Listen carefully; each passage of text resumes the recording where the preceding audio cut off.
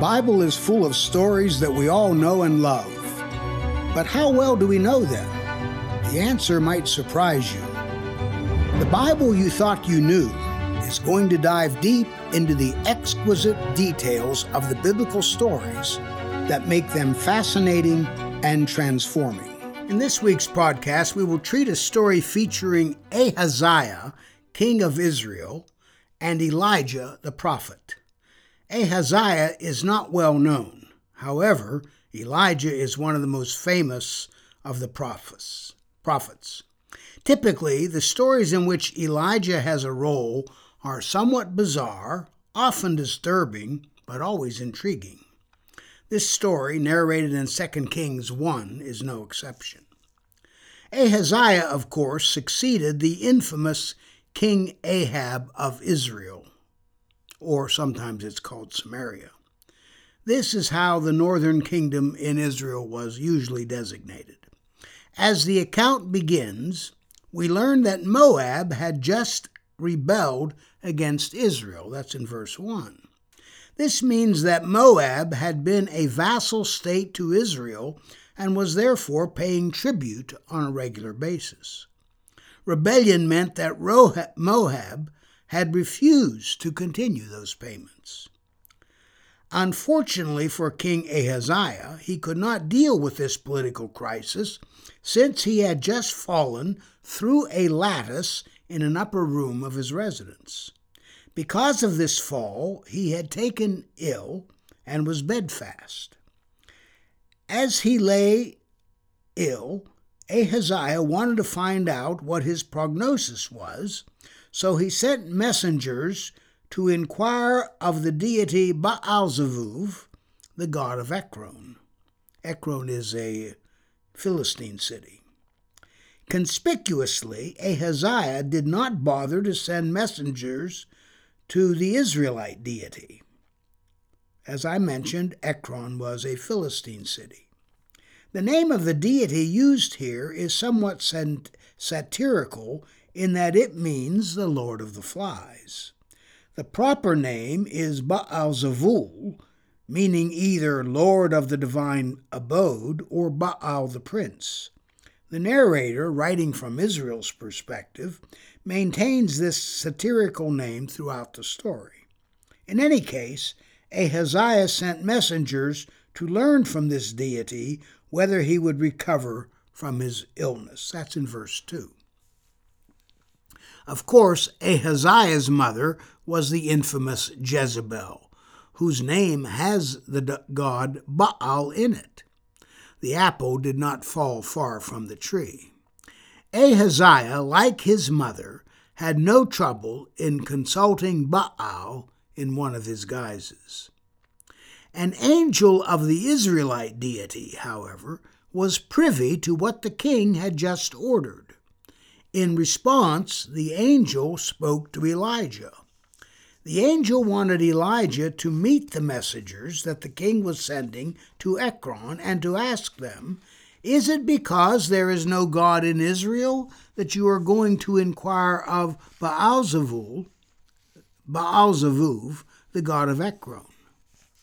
Then Elijah was to give Ahaziah a verdict, namely, that he would not get out of bed, but instead would by all means die. Elijah heard these orders and obeyed. That's in verses 3 and 4. Once the messengers heard what Elijah had to say, they returned to Ahaziah.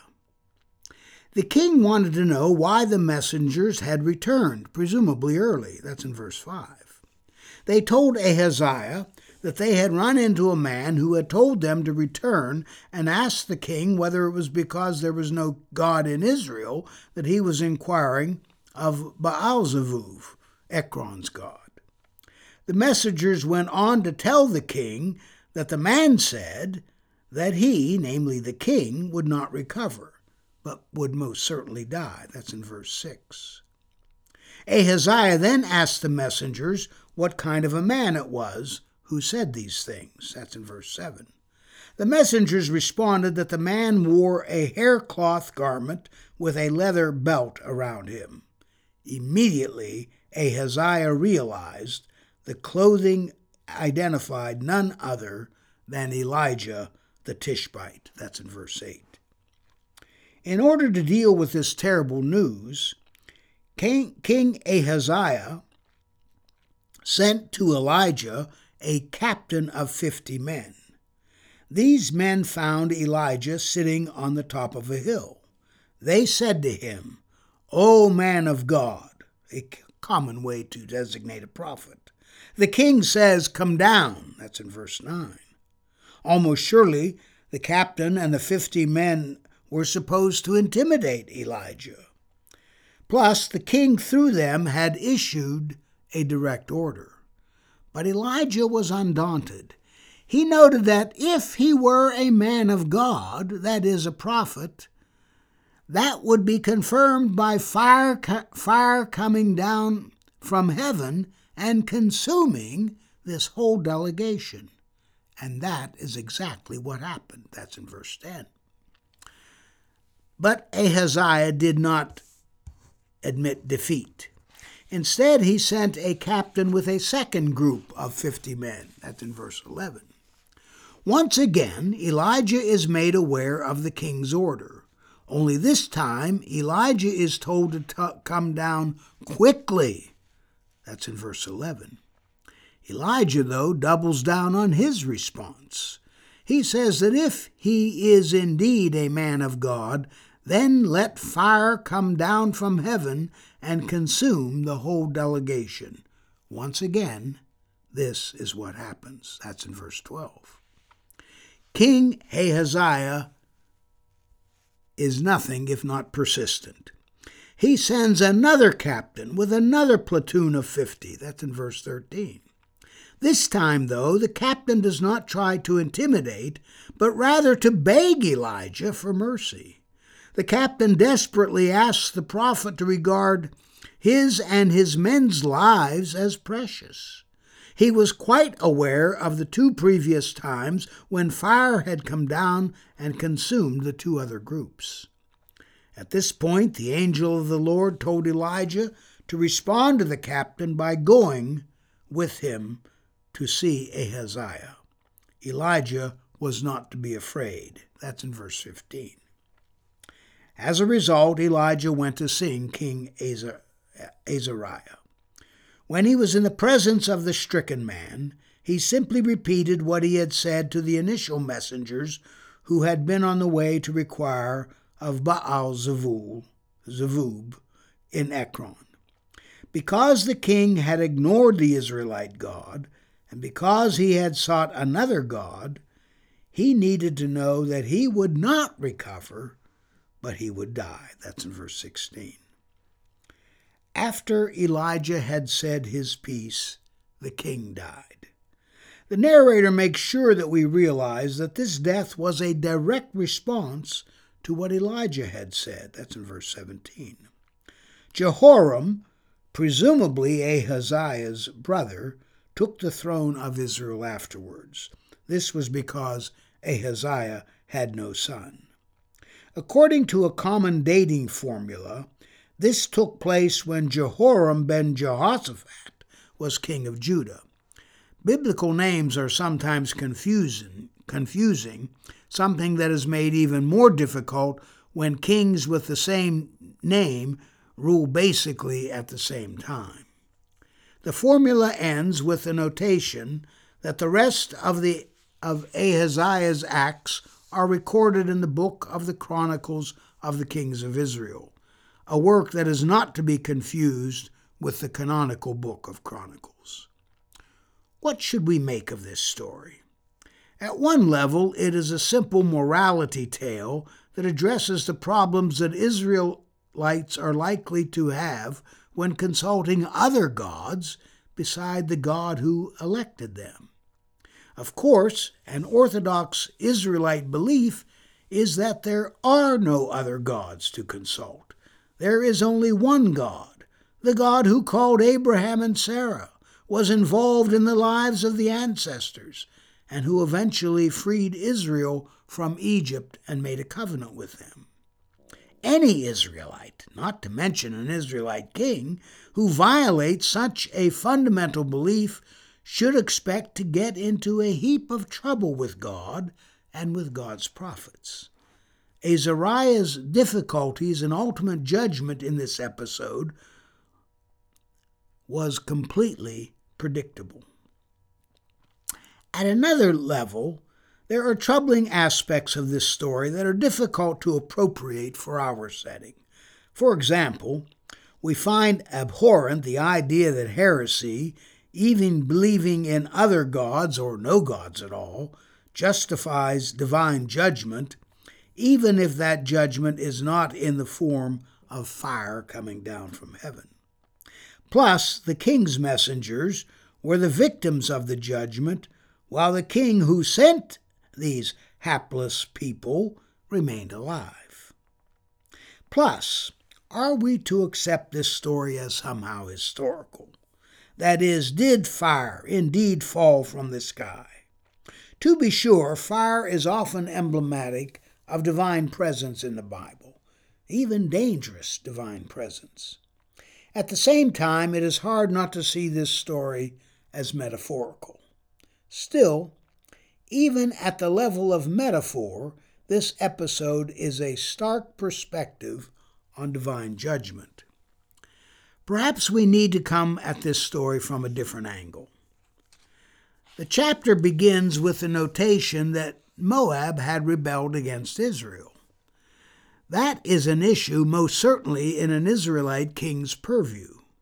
But King Azariah paid no attention whatsoever to an issue on his desk demanding attention. Instead, the king is only concerned, if not absorbed, about his own health because he had fallen. We are never told the extent of his injuries. Nevertheless, Azariah sees them as potentially life-threatening. He is principally worried about whether he will eventually get out of bed. For that reason, he sends messengers to a god beside the Israelite God. Upon learning that he had made an awful mistake, something of which Elijah made him aware, pointing out that as a matter of fact he would not recover, Azariah doubled down in his efforts to consult Baal-Zevuv. He sent 3 groups of 50, even though the first 2 groups had been struck down by the fire from heaven. Only the captain of the 3rd group of 50 had the sense to beg for mercy, something that Azariah might have done from the outset. Azariah was inordinately consumed by his own needs and completely reckless with regard to others, many others in his employ. His attempt to consult with the god of Ekron was born of hubris, stubbornness, impulsivity, and a refusal to pay any attention to Elijah. His disregard of Elijah is especially arrogant, since he knew at once from the messenger's description that the man who denounced him was not just any old prophet, but the great Elijah. At the end of the day, this story features an Israelite king and an Israelite prophet squaring off against each other. The king figured he had all the power in the world, and therefore was not going to heed any prophetic statement. The prophet had unconventional power in the form of fire from heaven and a word from God, and that had no difficulty in neutralizing 100 royal messengers. The 3rd group escaped harm by the skin of their teeth by begging for mercy. Any contemporary application of this story would have to apply it in a situation in which raw political power, conventional power, metaphorically speaking, political power, confronts moral authority, unconventional power, metaphorically speaking. According to this story, at least, once in a while, the unconventional power succeeds. Let me encourage you to go to my website, faspina.com. Let me know what your email is so that I'll have a way of contacting you later on.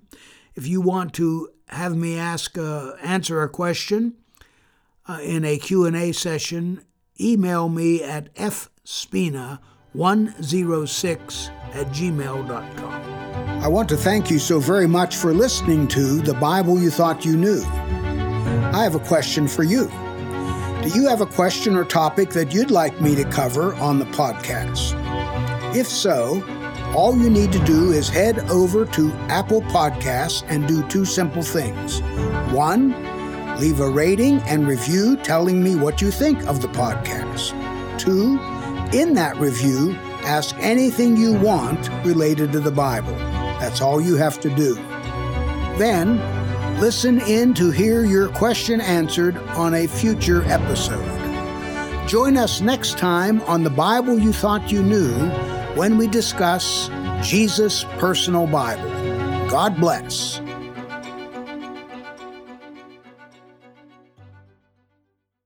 Hello, it is Ryan, and I was on a flight the other day playing one of my favorite social spin slot games on ChumbaCasino.com. I looked over at the person sitting next to me, and you know what they were doing? They were also playing Chumba Casino. Coincidence? I think not. Everybody's loving having fun with it. Chumba Casino is home to hundreds of casino-style games that you can play for free anytime, anywhere, even at 30,000 feet. So sign up now at ChumbaCasino.com to claim your free welcome bonus. That's ChumbaCasino.com and live the Chumba life. No purchase necessary. VGW Group. Void where prohibited by law. See terms and conditions. 18+.